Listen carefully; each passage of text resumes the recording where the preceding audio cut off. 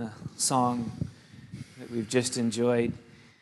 We do pray for courage in this season, this wonderful season you've given us that is pregnant with the possibility of freedom and joy of a kind that we all long for deep inside, we were intended for, but that so often gets covered over. And so would you, by the power of your Spirit, move mightily in our midst over these next 5 weeks? Would you have your way with us? Would you guide us to the Scriptures and the truths that are most powerful and helpful to us? Would you surround us with community that will love on us and be your hands and feet and speak words of grace and mercy and truth into our lives? Would you give us the courage to be vulnerable about what causes us shame?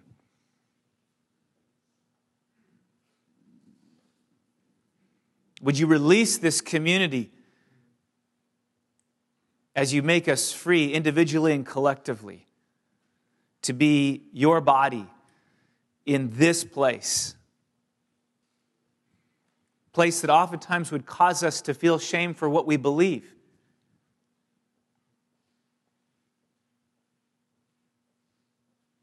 But Lord, your power and your might is so great, so much greater, and your goodness and your love is so wonderful and so precious.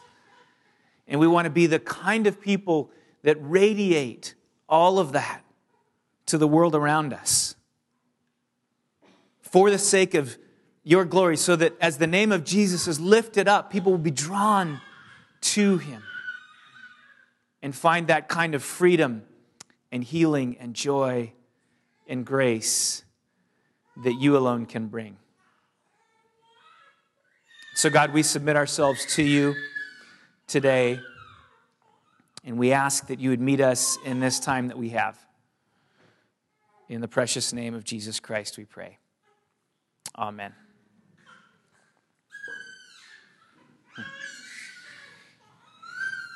So there are a number of promptings that lead us to this series that we're entitling Free from Shame. And several of them, let me kind of review how we got here. We're always praying about the series and what we're studying and praying for the community and kind of what is God doing in our midst? What doors is the Lord opening to us to pass through, where we might have a kind of a growth moment that we didn't expect as he works in our lives. So we're always praying. It's common for us to take a break like we're going to do right now as we study through a book. We're in the book of Acts. For those of you who are visiting, we're studying through the book of Acts. We've been since, September, October.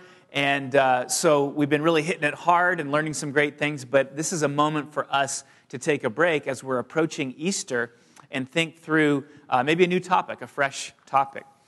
So as we were in the book of Acts looking at the story of, I don't know if those of you who are here, you remember the story of the Ethiopian eunuch. And that was a story that was kind of surrounded in the idea of shame. And we, as a creative team, I'm so thankful for this creative team that we have for the preparation of the sermons. We've got Pastor Dante and Jackie sits in on this, and Miguel sits in on it, and Martin and Ryan, our pastoral intern. And we have this hour each week to kind of wrestle through. And there was a particularly dynamic conversation around the concept of shame and the way that we experience shame as we were looking at the Ethiopian eunuch early on in our study of the book of Acts. And so we sort of tucked that away. And then, of course, Jackie, as you hear, is very keen on the topic of shame. And so she's been sort of agitating and advocating for us to study this. And then I would just say, honestly, too, and this is going to be a series where we're going to have to kind of be transparent about ourselves. As we were talking, I started to think maybe in a little bit of a new way about my own journey with shame, which is not something I've really reflected on that much, and some of the things that cause me to experience shame. Things deeper, even the fact that I'm losing my hair, right? That's definitely one of them. The baptism pictures from last week, I could not believe from behind how much skin is showing on the top of my head. I reach back and I feel hair. And in the pictures, it looks completely bald. That's just not fair. Shame.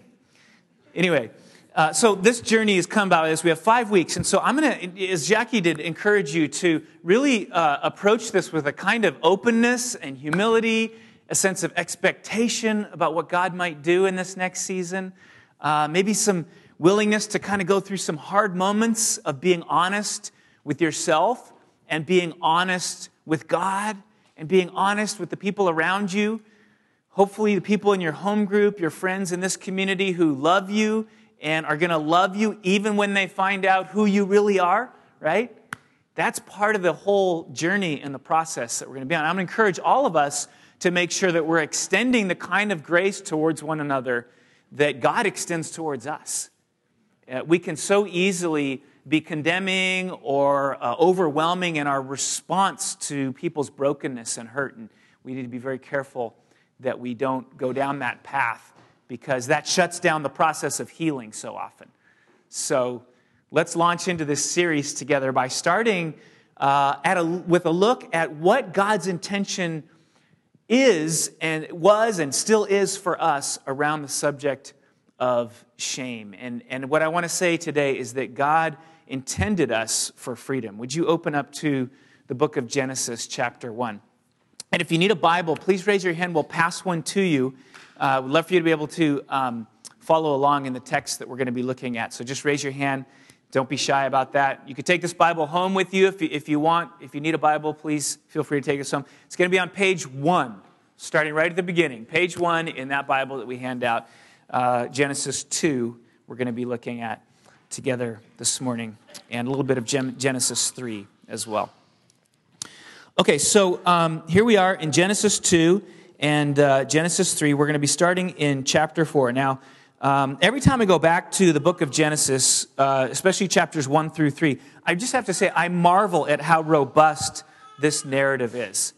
I mean, it's like built on this hefty infrastructure, and you can come to this text, and I want to encourage you to do this, with all kinds of questions, and it can handle it. I'm so surprised at how it can handle all of our questions. So last time I saw in my notes, just the notes that I have in my Bible here, last time I was working through the subject of faith and work, and some interesting insights in Genesis about that. And today we're going to kind of tackle the book with a question about shame. And so it's just a wonderful narrative. I marvel at it. And the way I read Genesis 1 and 2 is sort of telescopic. So Genesis 1 is the cosmic picture of creation in its vastness. And then we telescope in chapter 2. And the story is sort of retold, but with a special focus on the creation of human beings and the nest that God creates to place them in. So it's sort of a telescope from the larger picture into the more focused one. And that's where we're going to be today, is in that more zoomed in kind of picture of the creation of humanity. Chapter 2, let's start in verse 4. It says, "These are the generations of the heavens and the earth when they were created, in the day that the Lord God made the earth and the heavens." And then he goes on to talk about the nest that God is creating to place the man and the woman in the Garden of Eden with the vegetation and the rivers. And then skip down to verse 15. "The Lord God took the man and put him in the Garden of Eden to work it and to keep it. And the Lord God commanded the man, saying, 'You may surely eat of every tree of the garden, but of the tree of the knowledge of good and evil you shall not eat, for in the day that you eat of it, you shall surely die.' Then the Lord God said, 'It's not good that the man should be alone. I will make him a helper fit for him.' So out of the ground the Lord God formed every beast of the field and every bird of the heavens and brought them to the man to see what he would call them. And whatever the man called every living creature, that was its name. The man gave names to all livestock and to the birds of the heavens and to every beast of the field. But for Adam there was not found a helper fit for him. So the Lord God caused a deep sleep to fall upon the man, and while he slept, took one of his ribs and closed up its place with flesh. And the rib that the Lord God had taken from the man, he made into a woman and brought her to the man. Then the man said, 'At last, bone of my bones and flesh of my flesh, she shall be called woman, because she was taken out of man. Therefore, A man shall leave his father and his mother and hold fast to his wife, and they shall become one flesh. So interesting. They get separated and then join back together. In verse 25, and the man and his wife were both naked and were not ashamed. So get this, the very last word of the perfected state of humanity in the Garden of Eden is that they were not ashamed. And that's true in the Hebrew as well, which is a more malleable language. So when you put it at the end in Hebrew, it's even clearer that you're trying to say something in particular. So the last word is that they were unashamed. Now, let's think about shame for a second. It's helpful to distinguish between guilt and shame, both of which appear in this narrative, as we're going to see coming up. Now, guilt, traditionally, we talk about is what you do, and shame is associated with who you are. So that's a really helpful way, I find, to distinguish the two. Guilt is associated with what you do, and shame is associated with who you are. And last week, we talked about, if you were here, we talked about the being and doing elements of life. And if you want to think of it in that light, then guilt is connected to the doing side, and shame is connected to the being side. So shame cuts really deep because it sort of makes a statement about who you are fundamentally, whereas guilt is more associated with what you do. And the two, of course, are very connected, like a train that has an engine and a car and a caboose. They follow one after the other. So the guilt comes with the shame, right? Once we do something that we weren't made to do, that God didn't design us to do, which we call sin, when we do that, then the consequence is that we experience shame, whether we even acknowledge it or not. And it's immediate. You'll see that when Adam and Eve fall. The shame comes in. Even before the consequences that come for their sin, the shame just comes flooding in. So they are very intertwined and very connected. But it's also possible to experience shame from things that we can't control. So there's shame from what we do, but then there's shame that comes from things that we can't control. So like losing your hair. Sorry. The definition that I want to give us is what Ed Welch writes in this book, Shame Interrupted. Let me just put this up for you. Shame is the deep sense that you are, that's the being, right? That word are has to do with your being, that you are unacceptable because of something you did, something done to you, or something associated with you. So it can be your sin that leads to shame, but it can be somebody else's sin against you that leads to shame. Or it can be something associated with you. So baldness, sorry, just keeps coming up.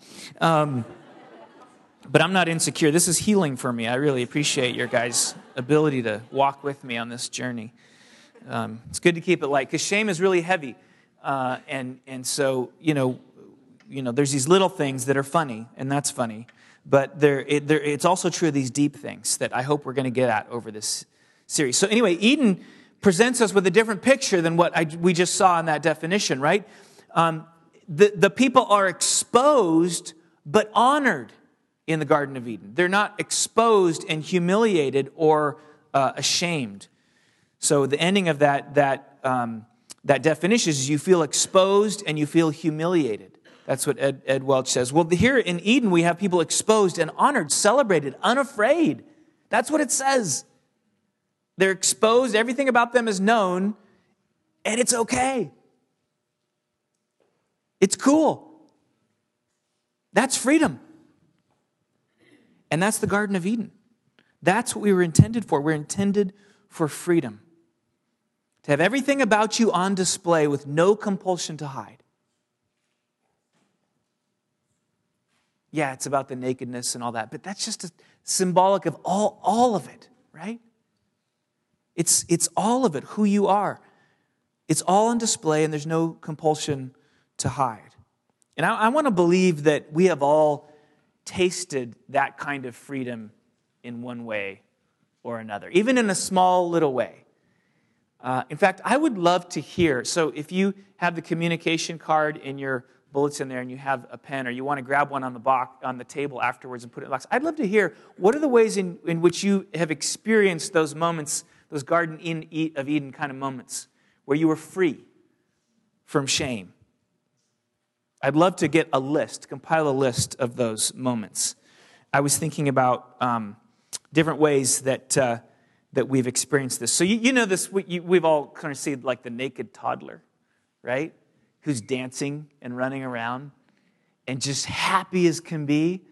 And there's just no shame, on the beach, bathing suit comes off and there's the little baby just happy, just running around, prancing around. Somehow that captures for me the concept, the image that it would have been in the Garden of Eden, and that ultimately we're intended for, is that kind of freedom. Another theme that keeps coming up in my life and in our conversation is dancing. So when I was in Rwanda, whenever we would worship, it was so powerful because worship always included dancing. I mean, they were inseparable. And so as soon as the music started, everybody got up and everybody started dancing. And when you grow up like junior high in the United States, dances, right? Like dancing is all about you.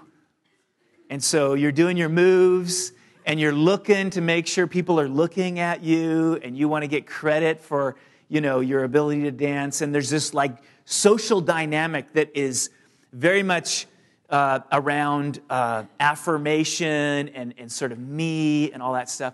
Well, guess what? In Rwanda, I was so surprised because I, was dancing and I'd be looking around like, for feedback, Guess what? Nobody cared at all. Nobody cared. They just weren't thinking about how you dance and whether you dance well or not. It was just this freedom of worship. And it was so beautiful, and it really took me like a while to get used to. But it was that moment. So this is one of the experiences. Another thing that when our kids were little, we used to have Friday night dances in our living room. And so, Michael Jackson or whatever would turn on, and we would just start dancing, and it was crazy. Like it was just freedom, and all six of us, just letting it rip. Just dancing, cutting up the rug. And the music would be blasting, and it was so joyful. I'll never forget those times, right? And then the kids become teenagers. And then I turn on the music, and they're not dancing anymore. And I'm like, you ate from the tree of the knowledge of good and evil, didn't you? Because you're not dancing anymore. So we have these moments of freedom that we've tasted. And that's what we're intended for. That's what the Garden of Eden was like. Unashamed is what we're meant for. It's what you were meant for. It's what you were meant for. You were meant for this.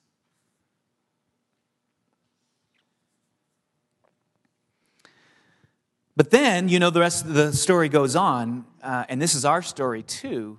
Adam and Eve are beset by shame. They are overcome by shame. So let's look at how that happens. Ultimately, they do something for which they are guilty. So they do, focusing on the doing thing. They do something for which they're guilty, and then they are ashamed of it. They are ashamed. So they do something for which they're guilty, and then they experience shame.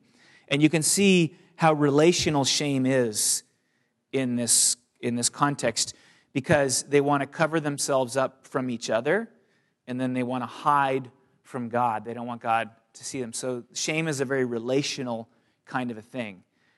And so that just shows us, too, that in this coming season, if we're going to break through some of the shame elements, it's going to happen in relationship, and you just simply can't get away from that. And I know you want to, because you want to deal with your shame in your closet all by yourself, and it doesn't really work that way. It's going to have to be part of the community with God first and foremost, and then with the people of God. So anyway, that's getting ahead of the story. So how does this happen? What do they do that causes them to experience shame, to try to cover themselves and then to hide from God? Look in chapter 3, verse 1, first of all. Now the serpent was more crafty than any other beast of the field that the Lord God had made. He said to the woman, did God actually say? And then it goes through this whole process of the temptation. And then in verse 6, skip down to verse 6. So when the woman saw that the tree was good for food, and that it was a delight to the eyes, and that the tree was to be desired to make one wise, she took of its fruit and ate, and she also gave some to her husband who was with her, and he ate. Then the eyes of both were opened, and they knew that they were naked. And they sewed fig leaves together and made themselves loincloths. And they heard the sound of the Lord God walking in the garden in the cool of the day. And the man and his wife hid themselves from the presence of the Lord God among the trees of the garden. But the Lord God called to the man and said to him, where are you?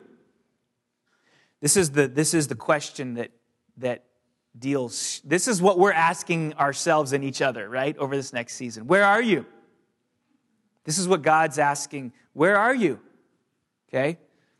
Anyway, so God says, where are you? And he said, I heard the sound of you in the garden, and I was afraid because I was naked, and I hid myself. He said, who told you that you were naked? The man said, the woman whom you gave to be with me, she gave me the fruit of the tree, and I ate. The Lord God said to the woman, what is this that you have done? The woman said, the serpent deceived me, and I ate. And then it goes on to the consequences of their having done something. Now, again, it's interesting because the consequences come, but the shame comes even before the consequences come, right? So shame comes flooding in immediately, but then the consequence comes afterwards. So that's the dynamic of shame. It just follows right on the heels. And so they try to cover themselves and they try to hide. And that's our story as well. So their story is really our story. And so we're living this out, repeatedly. This story is on repeat. Every human being who's come into existence experiences the living out of this story as a result of them first having experienced it, and then as a result of our own sin and the sin that's done against us and all of that. We've got this story on repeat. And it manifests itself in many different ways. I mean, we don't put fig leaves on, but we have our own kind of fig leaves, right? That we try to cover ourselves with. And we have our own, trees that we hide amongst, just like they were hiding amongst the trees. And so their story is our story. And I've sort of tried to think through with the help of the creative team on some of these things, but we would also love your input on this. How is it? What are the voices of shame that run in our head that cause us to try to cover ourselves and to hide, to cover from one another, to hide from God, to hide from one another? At root of it, we experience that we're unacceptable in some way. That's what Adam and Eve were experiencing. And so then we say things like this, and this is just a starter list. I hope to get your input on this too. But we say things, to ourselves, and we don't even know we're saying it. Just this voice comes in our head, and what it's trying to do is it's trying to beat back the pain of shame. So we say, well, if I work really hard, they won't figure out who I really am. So this is where the urge to sometimes boast comes from.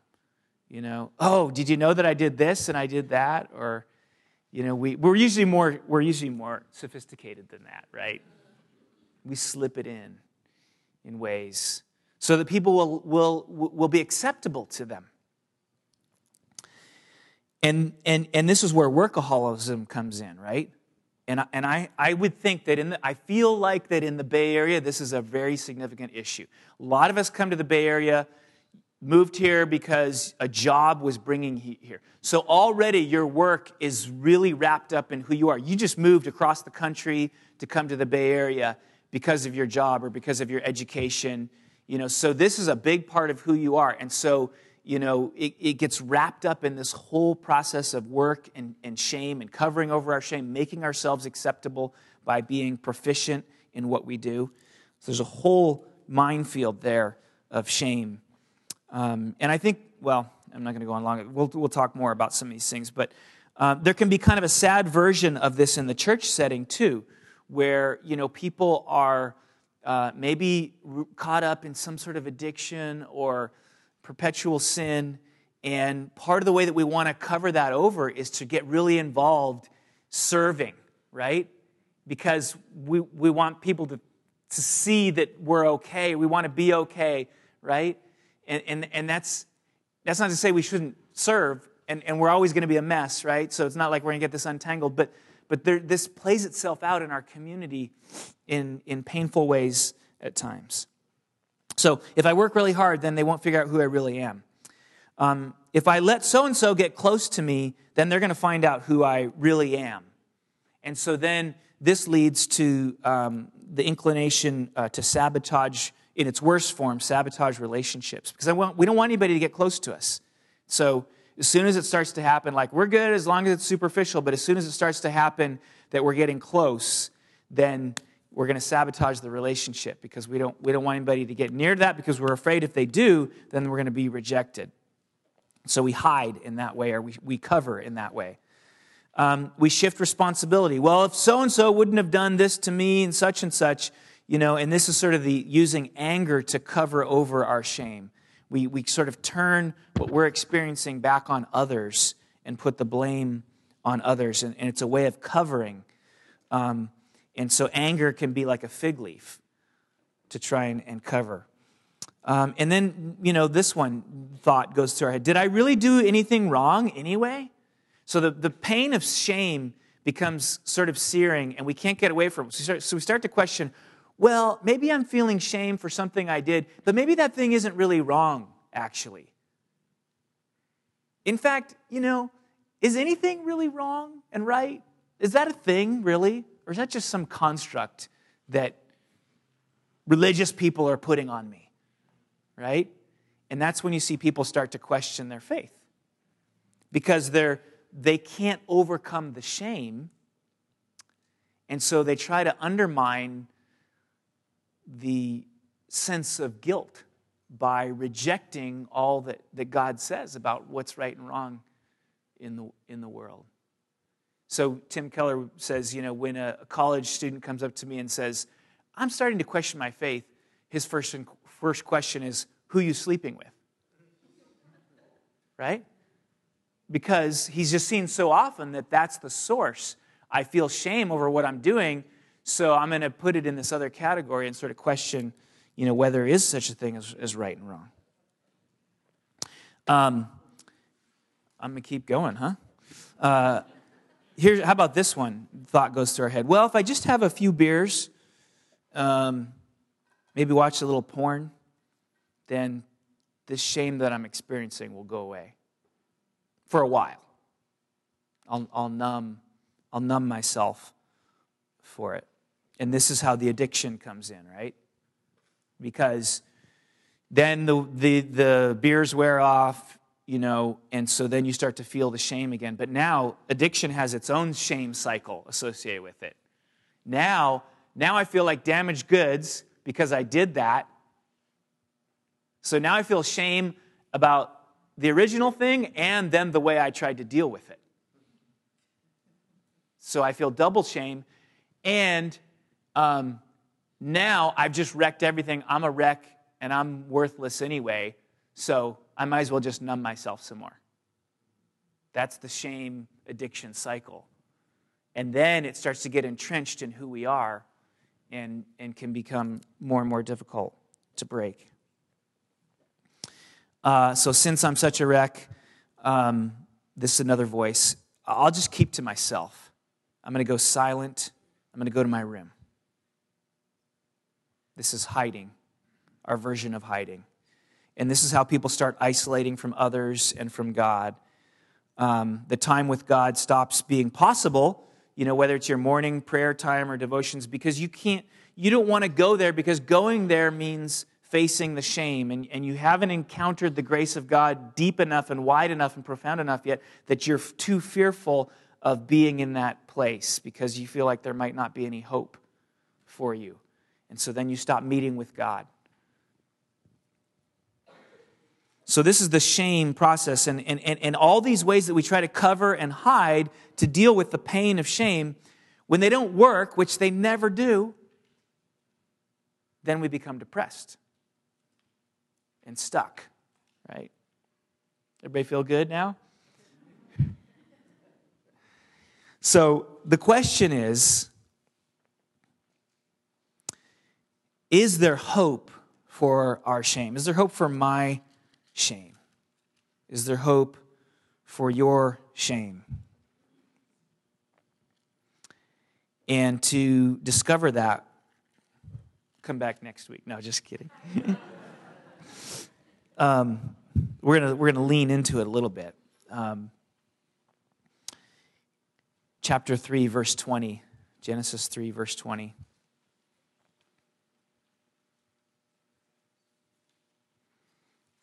Was there hope for the shame of Adam and Eve? Is there hope for the shame of us? The man called his wife's name Eve because she was the mother of all living. And the Lord God made for Adam and for his wife garments of skins and clothed them.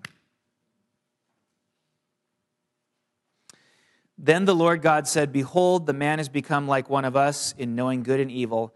Now, lest he reach out his hand and take also of the tree of life." So there's the tree of knowledge of good and evil. There's the tree of life, which gives eternal life. If you're fallen and you eat of the tree of life, you have an eternal fallenness. So lest he reach out and eat that fruit also and live forever, therefore the Lord God sent him out from the Garden of Eden to work the ground from which he was taken.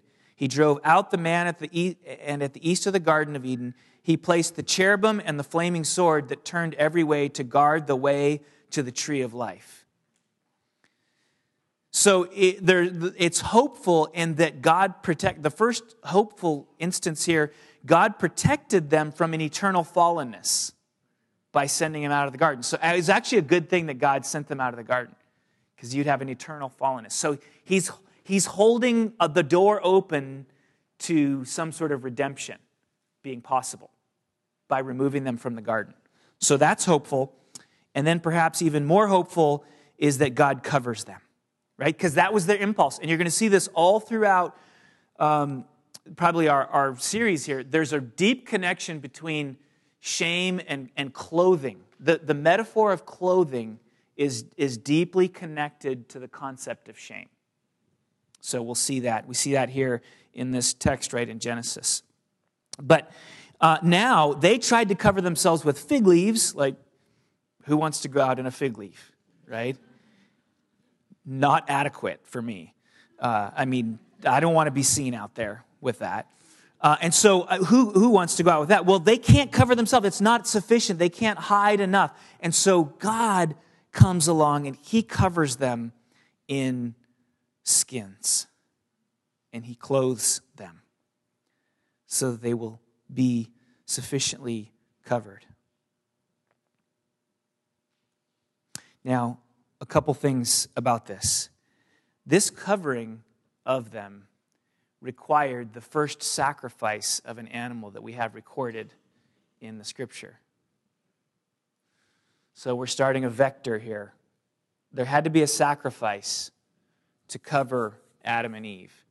And then that vector is going to go through the Old Testament, and there's going to be animal sacrifices, again, to deal with the guilt of the people of Israel.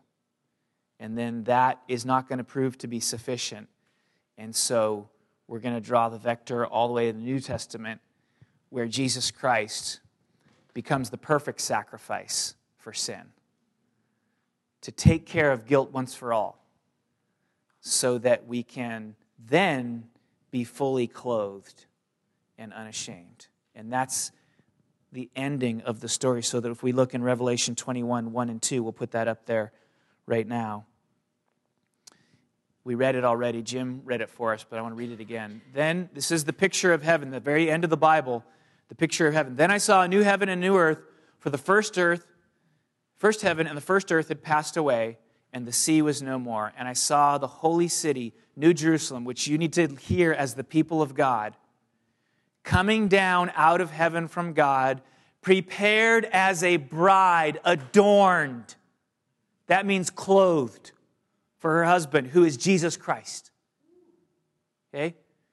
So the shame is completely covered over.